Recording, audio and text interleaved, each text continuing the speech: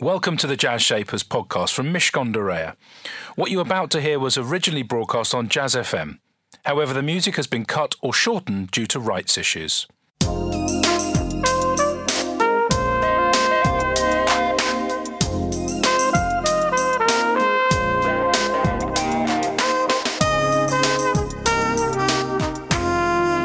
This is Jazz Shapers with Elliot Moss on Jazz FM. Listen in colour. In partnership with Mishcon de Reya. It's business, but it's personal. Welcome to Jazz Shapers with me, Elliot Moss. It's where the shapers of business join the shapers of jazz, soul and blues. My guest today is Farah Naz, founder of one of the UK's fastest growing beauty brands, EX1 Cosmetics.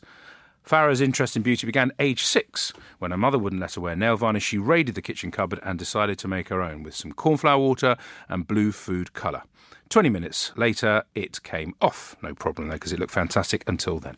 A few years later, having trained as a biochemist, Farah was frustrated by the lack of affordable cosmetics for women with her skin tone. It didn't seem right that many women with darker skin had no choice but to buy premium brands just to get a decent colour match. So she decided to start from scratch and create her own unique blend of pigments. In fact, the first line of cosmetics in the UK to cater exclusively for women with olive skin tones. And I have the same skin tone, so I'm probably going to be looking up this brand soon. The formula featuring yellow and gold pigments and at an affordable price was an instant success. We'll talk to Farah about the rise of EX1 Cosmetics and challenging beauty and industry standards too. That's all coming up in a few minutes here on Jazz Shapers. We've also got brilliant music from, amongst others, Roy Ayers, Milt Jackson and Mr. Stevie Wonder. That's today's Jazz Shapers. Here's Aretha Franklin and Moody's Mood for Love.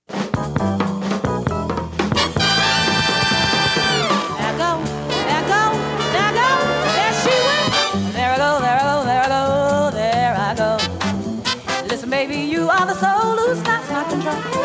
Such a funny thing, but every time I'm near you, I never can explain. You give me a smile and a ride up in your magic. This music all around me, crazy music, drawing me closer, very close to turn me to say. That was Aretha Franklin with Moody's Mood for Love. Super scatty, super jazzy, which is lucky because it's Jazz FM and it's Jazz Shapers. And my business shaper today is the founder of EX1 Cosmetics, and it's Farah Naz. Hello, and it's lovely to meet you. Hi, lovely to meet you too. Farah, tell me about this 6-year-old self. So many times I talk to people and there's always a little bit of a history of whatever it is they end up doing. I had Marcus Waring on a few months ago and he said he was interested in cooking and ingredients from a really young age because he was surrounded by his father who's in the fruit business and so on. What was it for you at that age, if you can remember, that intrigued you about making nail varnish? Yeah, I think I was pretty much like most other kids my age. So I was quite a girly little girl and loved playing around with sort of things like makeup. I loved the idea of makeup, but actually, of course, my mother wouldn't let me wear anything. So that prompted me at quite a young age to try and see if I could find a way around this. And I would just literally raid the kitchen cupboard, start blending ingredients together, get a bit of food colour, mix it all up and then sort of apply it, you know, on my face, on my nails. And it was just fun, really. And it sounds like two things have happened because obviously you I say obviously because I know this, but if you're listening, you won't know this just yet. You went on to become a biochemist. You went on to do a biochemistry degree. I did. You did. Yeah. So there must have been something about the making as well as the product at the end of it that was intriguing. Did you, through your teenage life, also start to think, I'm quite interested in science and I'm quite interested in making stuff? And if so, where do you think that came from? I think the whole thing's probably underpinned by just having an inquisitive mind. And oddly enough, actually, raiding the kitchen cupboard and biochemistry does have sort of commonalities. I think both of them are sort of mixing and blending things and you're creating and you're formulating. So I think, you know, it really was born from just being somebody that liked to question things all the time. I was quite inquisitive. I wanted to sort of play around with things. And I think it was just that combination of playfulness and being inquisitive that probably is the definition of creativity. And where did that come from anywhere? I mean, was it because in your own upbringing, was that encouraged? It sounds like it was.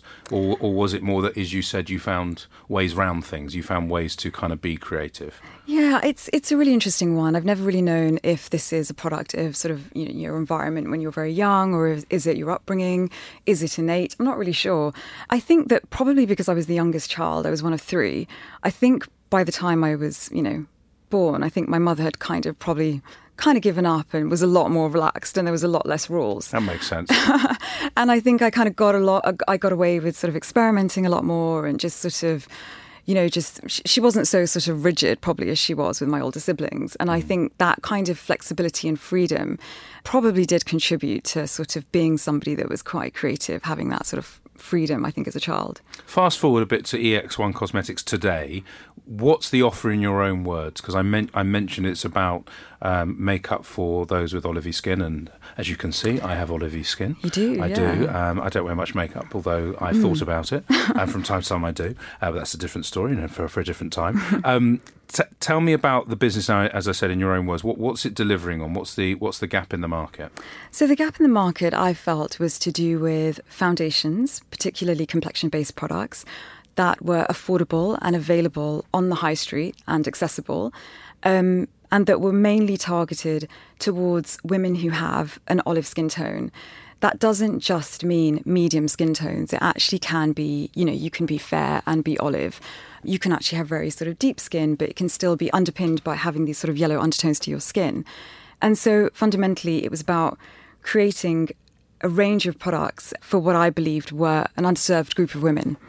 Obviously, in other countries, and I lived in India many years ago, there are products which talk to women with darker skin colours, but actually often in those environments, truthfully, and I was there 20 so years ago, it was about becoming whiter, which I always found quite shocking for me as a Western guy living in India when I did. But it was just, it was called Fair and Lovely, I think, and it was a big product. You've sort of gone in reverse, which is to say you've got great skin, how do you enhance it? For you, as a woman now, looking back on, your own journey in terms of wearing makeup and things like that, what role does the makeup play in the confidence that you're trying to build in the women that you serve? Yeah, so I think that, the idea behind makeup is it's a very, very personal thing. And I think that some women feel much more confident wearing makeup. Some women are quite happy going without makeup. And I think it's just a very personal choice. My personal belief is to create products and give women the option, and that you can use the product how you wish. So I completely agree that, there was a trend in part of Southeast Asia, and I think it still exists, where people use things like foundation to lighten their skin, for instance. I don't think that's so prevalent here anymore. I think you still see it. It's not something that I personally would advocate, especially for my brand. For me, foundations are about enhancing your natural skin tone. It's about working and embracing with what you already have and making your complexion look its best possible, rather than trying to use the products to sort of, make yourself darker or make yourself lighter. And I think there's just, it's just one of those things that people who are very, very fair sometimes want to tan, and people who are quite dark sometimes want to be lighter. And I just want to be as dark as possible, actually. I mean, I'm one of those, I go to a hot place, I'm like, bring me the sun, which is, people go, but you're dark already. I go, yes, but I want to be darker. I mean, it is my point is it's totally personal. It's a completely personal thing. I think so, yeah. Tell me about how you got the business up and running then, because you're a biochemist and then you morph into this. You're no longer 6, you're now kind of an adult, and you're going, I'm going to create this business. How did it start in the very, very beginning? I think it literally just starts from a concept, actually, and I think it snowballed from there. So unfortunately, I have to be honest, I didn't have any sort of grand plan. I wasn't one of these people that started with a big business plan and thought, right, how am I going to make this happen? I think it was very much driven by getting going, starting, questioning everything. I think that the first thing that I did was to start asking questions. It's something that I've been instinctively doing anyway, as just a consumer, as a makeup user. And it was those questions that weren't answered in a way that I was happy with. So I'd look at market reports, I'd look at industry research, and I would find that I don't think this really makes sense to me. And I felt that prompted me to go deeper and deeper and deeper. And I think it was just much more of a snowball effect, to be honest. And in the early days, when you're spending time doing this, were you doing something else at the same time, or did this become the full-time thing that you were trying to build? I think at that time, it was something that I was looking to build. So I had sort of, dedicated myself to it at this point. I really didn't know how to start, to be completely honest. It was very much a bedroom business. I just put a phone line in, a separate phone line, and it literally was that classic kind of bedroom business scenario. And now the business has been funded up to the tune of around £5 million plus. What are people investing in, Farah? Wow, I think you might have to ask them that concept. What do you think? I mean, because obviously people, I've met many people, many businesses are funded, they sit there, they raise money. But what do you think they've bought in you? I think it's two things probably. I think investors will invest in your vision. So you need to find a group of people that will support your vision and they wholeheartedly believe in the proposition that you have. So I think that's absolutely critical and fundamental. I have been told by investors on a few occasions now that actually they are investing in me, especially when you don't have anything tangible to show people. And they've literally said to me, Farah, we are investing in you. And so no pressure at all. But, I think they want to ensure that you are somebody that has an unwavering belief in this vision, and that you will see it through, because ultimately you don't want to invest in the kind of person that is not completely and utterly dedicated to making this come to fruition. And of course, right now you're in, I believe, Amazon, ASOS, Boots, Feel Unique, Urban Retreat at Harrods and many other places, and expansion to Middle East and US. So something's working, and those people who've invested, well done. Much more coming up from my guest, Farah Naz, in a couple of minutes. But first, let's hear some words of advice from one of our partners in Mishcon de Reya for your burgeoning business. I'm Daniel Farrand. I'm an associate in the planning group at Mishcon de Reya, part of the wider real estate department. You may find as a business, or as a small business, or if your business grows, that you're having problems finding accommodation. This may be partly due to the fact that permission has been given nationwide, with a few minor exceptions, to allow offices to be converted to residential. An awful lot of office stock, therefore, is being converted to much more valuable uses for owners. That causes big problems for those who want to occupy small units, because those are the ones that are clear targets for the exercise of this right. There is some hope on the horizon, however. We've been engaged with a few clients on large mixed-use development schemes who have either offered or have been asked to provide starter units for commercial occupiers, be they tech startup industries or just small office or retail units. This is almost the equivalent of affordable housing for the residential sphere, where in granting permission for housing development, a local authority might insist that some of those are made available to those who can't afford to occupy it on the open market. A similar sort of concept of affordable commercial units is gaining more ground, and it is worth investigating. Jazz Shapers on Jazz FM. In partnership with Mishcon de Reya. It's business, but it's personal. There are absolutely loads of ways for you to enjoy all our former Jazz Shapers, and indeed to hear this programme with Farah again as well. You can ask Alexa to play Jazz Shapers, and there you can hear many of the recent programmes. Or if you pop Jazz Shapers into iTunes or your own preferred podcast platform, I think that's the terminology, you can enjoy the full archive. But back to today, and back to Farah Naz, founder of one of the UK's fastest growing beauty brands. I love it when I get given those things. Fastest growing, one of. EX1 Cosmetics, nice name too. It's Farah. Talking about people investing in you, talking about the fact that you've actually got this business now which is working. Just a quick thing on the name. Where does the name come from, EX1? So originally, the idea was exact match makeup. And the idea was that, we were going to set out to provide a product, a foundation that would match your skin exactly.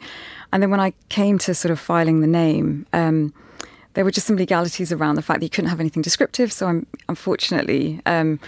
The real answer behind that is that I was told I had 5 minutes to come up with a name, and I just went, EX1, there you go. And Isn't it stuck. glamorous? The world of business. Yeah, you can't beat it. And in terms of the team that you started to assemble, so we've talked briefly about the beginning, and it was your own bedroom, and it was online and all that. When did you hire your first employee? So I first hired someone when I had my first seed round. And that gave me the flexibility of actually making that first hire. When was that? About 4 or 5 years ago? Yeah, it was about 4 or 5 years ago. And she was somebody that came from a cosmetics background. She had a couple of years' experience behind her. And actually, at the time, I was literally working in a 100 square foot office, and I was renting this space from a mortgage broker in the suburbs of northwest London. So it was probably the least glamorous place you could possibly imagine to start a beauty brand. It's where empires begin, Farah. Apparently so. I mean, you've got to start somewhere, right? I remember talking to Jo Malone, and she said she made some products for some guests that came for dinner. She gave them to them, and they went, well, that was amazing. Can I have another one? And off she went, and that was in her own, kitchen, literally. And so, employee number one, what did it enable you to do in those early days? Just talk me through a little bit about what one actually does to start to build a business like this. Wow, I think the journey of every business is going to obviously be a little bit different. For us, we're a manufacturing business, so it was around, making sure that our production schedules were running on time. It was very much a time to sort of get retail partners on board and to build an actual very basic business model, which is your distribution and then your product. What was your first product service. out of interest? What was the very, very first one? The very first product that we launched was the current hero product, which is the Invisiwear liquid foundation. Tell me about it. I'm genuinely interested. I'm not. What does it do? Because I'm a man and I don't know very much about makeup. Yeah. So the idea behind the foundation was that we wanted to create a product that was designed for women, as I was saying, with sort of yellow, golden undertones to their skin. And the stats sort of show that 78% of women are not happy with their current foundation.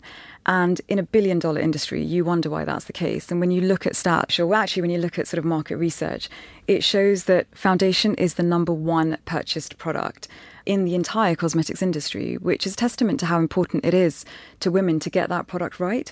It's called foundation because obviously it's the base product and it's the canvas for the rest of your makeup. So to me, it was a little bit alarming that, 78% of women are not happy with, or they would switch their current foundation. We're here to provide an alternative. So the idea behind the brand was to actually have a completely unique product offering. So what we do is, my background obviously is as a scientist. I use that background to relook at pigments, and I started looking at the pigments that the industry was using. I found that brands were just literally going from light to dark. They had a spectrum. They were just blending up oranges and pink bases. And you can't actually really do that for olive skin tones, and actually for a lot of skin tones. And it hasn't really been challenged in years and years and years. People have just sort of run with it. And being at the consumer end of it, instinctively understanding there was an issue, the idea behind this product, or this first line that I created, was to provide an alternative to women who were just not happy with the way the industry was currently manufacturing foundations. And in terms of that kid who was 6, who was playing with stuff in the kitchen, there you are now as an adult. Are you at the beginning overseeing the fusion of the different pigments to get the thing that you want, or is that then delegated? Or I just want to be clear on how hands-on you really were in those early days. I would say very hands-on. I actually create the products in Milan, Italy. Milan is the home of the highest quality emulsions in the world. It's a bit like when you buy great chocolates and they come from sort of Belgium. It's a craft, actually, and it's a know-how that the Italians have had for years and years and years, which is hard to find elsewhere in the world. So that's where we create the products, and I teamed up with a team of scientists in Europe. We just put our heads together and we started innovating. I was very involved in the process, actually, right at the raw material level, from looking at actually exactly what went into the products. So, it was extremely hands-on. It was blood, sweat and R&D for about 2 years. Lucky you were a scientist, because I think it would have been tricky if you weren't. Stay with me for much more from my business shaper. That's Farah Naz, and she's the founder of EX1 Cosmetics, and she started making it herself. Here's the music. It's Milt Jackson and Wes Montgomery with Delilah.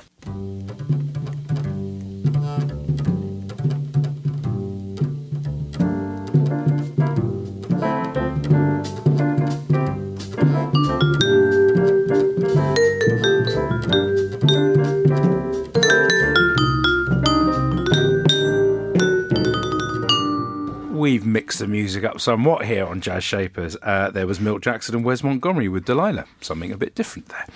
Farah Naz is my business shaper today, and we've been talking about how hands-on she's been and how Milan, which I didn't know, is the home of makeup. It makes sense, though, to me, home of fashion and all sorts of stuff as well. Of the areas that you've had to look after as the founder of this business, what have you found the most difficult bits, whether that's financial, whether it's distribution, whether it's manufacturing, whatever it might be? Which area has been the most difficult, and how have you managed to cope in that area? I think that's a really tough one, because I think when you're running a business, it's so multifaceted that, you get challenges in every possible area you can imagine, and you get challenges in areas that you never even thought of. So, that can run from anything from production schedule. So if a major celebrity wears your products at a red carpet event, and then you sell out the next day. You know, it's hard to forecast production schedules when you don't have a clear historical track record of growth. And when you're going through a massive growth phase, then, you know, to get that right is very tricky. Challenging. It is. And it's resulted in a lot of out of stocks. You know, when I launched our really, really pale shade of foundation, when I did a range of shade extensions on the foundation, we were out of stock for a product for 7 months just because it would sell out so fast. Wow. So that's been difficult. I think other areas which have been, you know, are always a little bit stressful, I think, is fundraising. And I would say now not so much, because we, you know, have something to show. I think that when you're in the very early stages of funding, in fact, especially that seed round where you really don't have anything tangible to show people, you're literally selling people a vision. And you'll get a lot of people who will be, you know, sort of thinking that you're a little bit crazy, and they just sort of advise you to get into a 9-to-5. Trying to sell that vision and get people on board and actually part with their cash, you know, is quite hard to do. Now, you said before about talking about that, parting with cash. Less than 1% of VC funding, venture capital funding, goes globally to women of colour. Investors need to change their culture, you've said, and start taking note of the phenomenal unexploited potential of investing in diversity. There's lots said about diversity, and in my lifetime, it's definitely the noise has gone up, and quite rightly, because issues that need to be addressed. You are a woman of colour, in your own words. You have Pakistani origin. You don't really talk about that because I imagine it's like, well, no, I'm just a person and I happen to be, this is my origin and so on.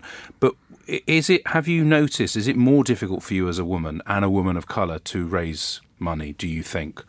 And if so, how have you managed to break through? Yeah, it's a good question. If I'm entirely honest about it, I don't personally feel like this has been an issue for me. I feel that if you have a very, very strong concept, a very strong proposition, you will find people who will join you and support you to build something. I mean, Farah, we don't know each other well, but you're you, and you're incredibly impressive. You're smart. You're a biochemist. You understand this business. You know what you're doing. You did your homework. You know what you're talking about. You're going to be highly investable. Oh, thank you so much. But that, if I understand what you're saying, then that is much more important than the fact that your gender is X and the fact that your colour is Y. Or do those other two factors still play a role? The stats would reflect that, you know, there is an issue, that people are not getting funded. I have to say that, you know, again, like I said, it's really not something that I feel that I faced.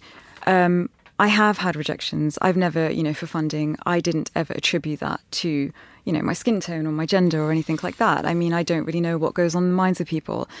But I certainly am not a believer in thinking that I'm competitively disadvantaged somehow because of, you know, my sex and because of my skin tone. I think I'm very much a glass half full kind of person. I meet people, I tend to think the best of them, and I personally have not had a problem. Having said all of that, I do acknowledge that there is a problem in the industry, and not just this industry, in funding in general. That yes, the stats show that, you know, less than 1% of women get funded. So there is something wrong, and I would just encourage women to, you know, just keep pushing forwards and know that if you do keep pushing forwards, maybe, I don't know, maybe you do have to try that bit harder, but it's well worth it, and you will get there in the end if your proposition is strong. Stay with me for my final chat with Farah. Plus, we'll be playing a track from Stevie Wonder. That's all come up in just a moment. Don't go anywhere. Jazz Shapers on Jazz FM. In partnership with Mishcon de Reya. It's business, but it's personal.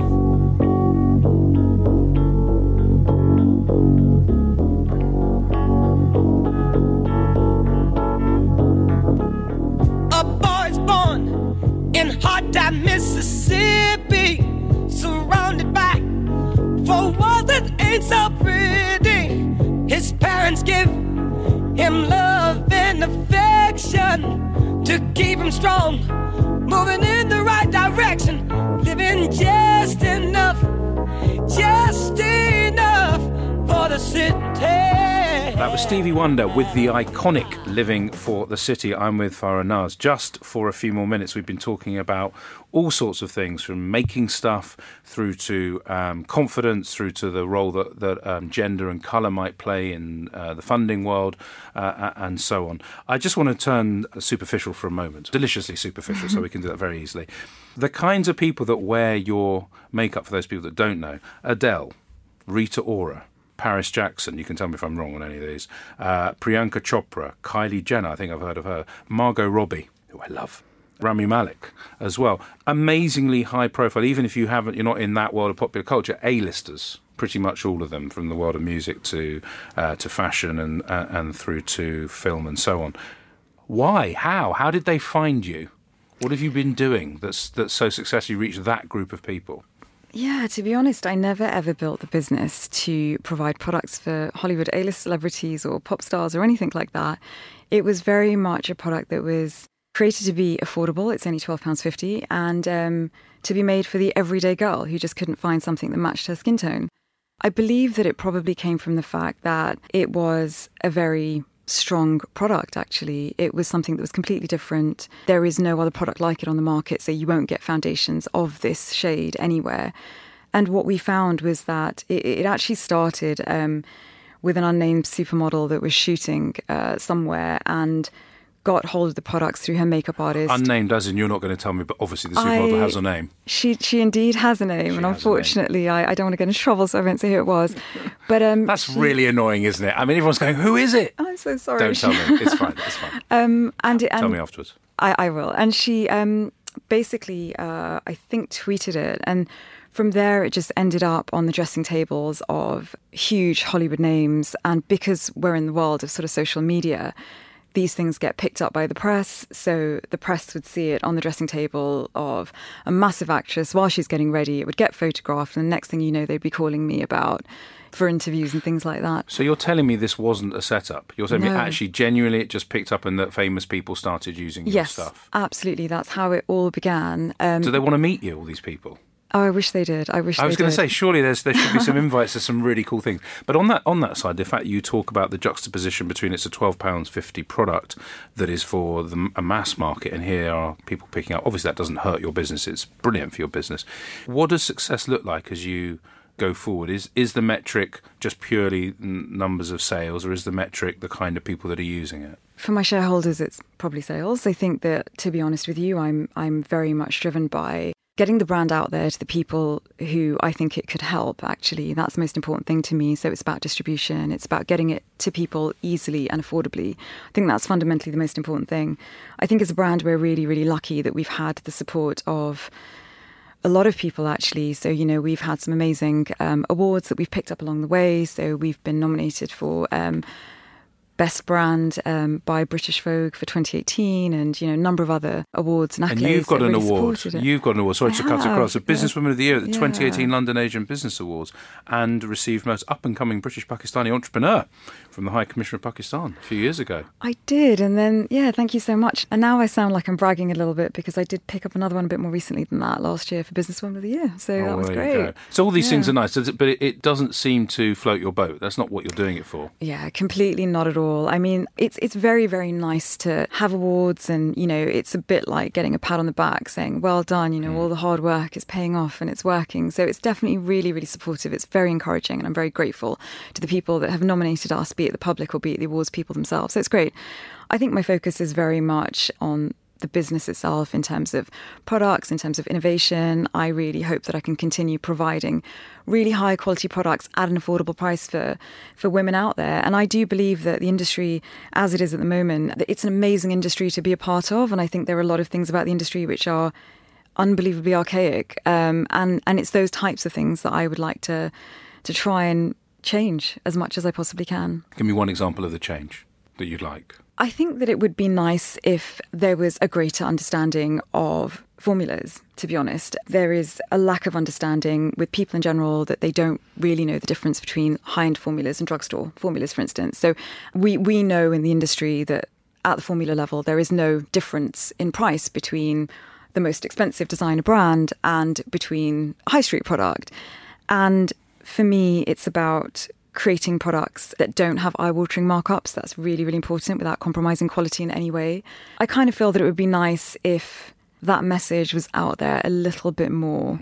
it's nice to buy into luxury brands. I think that's great, and it's a lifestyle thing and it's a choice, and there are some great brands out there. But where's the quality? What you're saying is that you should also correlate that with quality. It's not all about the brand name. I think that in this industry, it's peddling a myth if you sort of equate price and quality together, unfortunately. You know, I think customers and public should be aware that you are buying into a lifestyle, really. You're not even paying for the packaging. And so the philosophy behind my brand was to create the highest quality products in the world. I mean, we actually come from the very same labs that bring, you know, that are behind those exclusive designer best-selling brands, and yet we retail at £12.50. And I think it's really nice that, you know, we are used by celebrities because they have the choice of using whatever they want. Yeah. And so, yeah, I think the public is quite receptive to that and is responding well to the products because the proposition is sincere, I hope. You can't really go wrong with quality. It's been lovely talking to you. Thank you so much. Just before I let you disappear today, what's your song choice and why have you chosen it? I have chosen Bill Withers' Can We Pretend? I was going to go for something that was a lot more uplifting and motivational as an entrepreneur, but I've gone for something which is just nice and relaxing.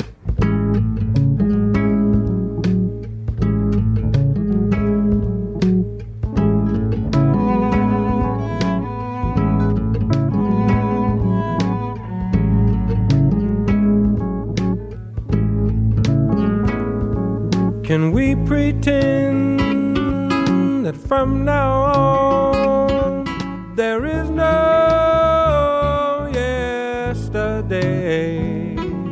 That was Bill Withers with Can We Pretend, the song choice of my business shaper today, Farah Naz. She talked about the importance of being curious and playful, and from a very young age, that's exactly what she's been. She talked about questioning everything. I think that's a really fundamental trait of an entrepreneur. Nothing is right unless you think it's right. And finally, she talked about the importance of what she does as being a craft. It's a craft, she said, and I absolutely loved that when she said it. You can hear our conversation with Farah all over again whenever you'd like to. As a podcast, just search Jazz Shapers or ask your smart speaker to play Jazz Shapers. Or if you're up nice and early Monday morning, you can catch this programme again just before the business breakfast at 5 a.m. We're back next Saturday from 9 with our next business shaper, Dr. Ben Marathapu, co-founder and CEO of Seracare, a multi-award-winning technology company transforming social care. Up next after news at 10, it's Nigel Williams with great music, interviews and live sessions too. That's it from me and Jazz Shapers. Have a great weekend. Jazz Shapers on Jazz FM. In partnership with Mishcon de Reya. It's business, but it's personal. We hope you enjoyed that edition of Jazz Shapers. You'll find hundreds more guests available for you to listen to in our archive. To find out more, just search Jazz Shapers in iTunes or your favourite podcast platform, or head over to mishcon.com/Jazz Shapers.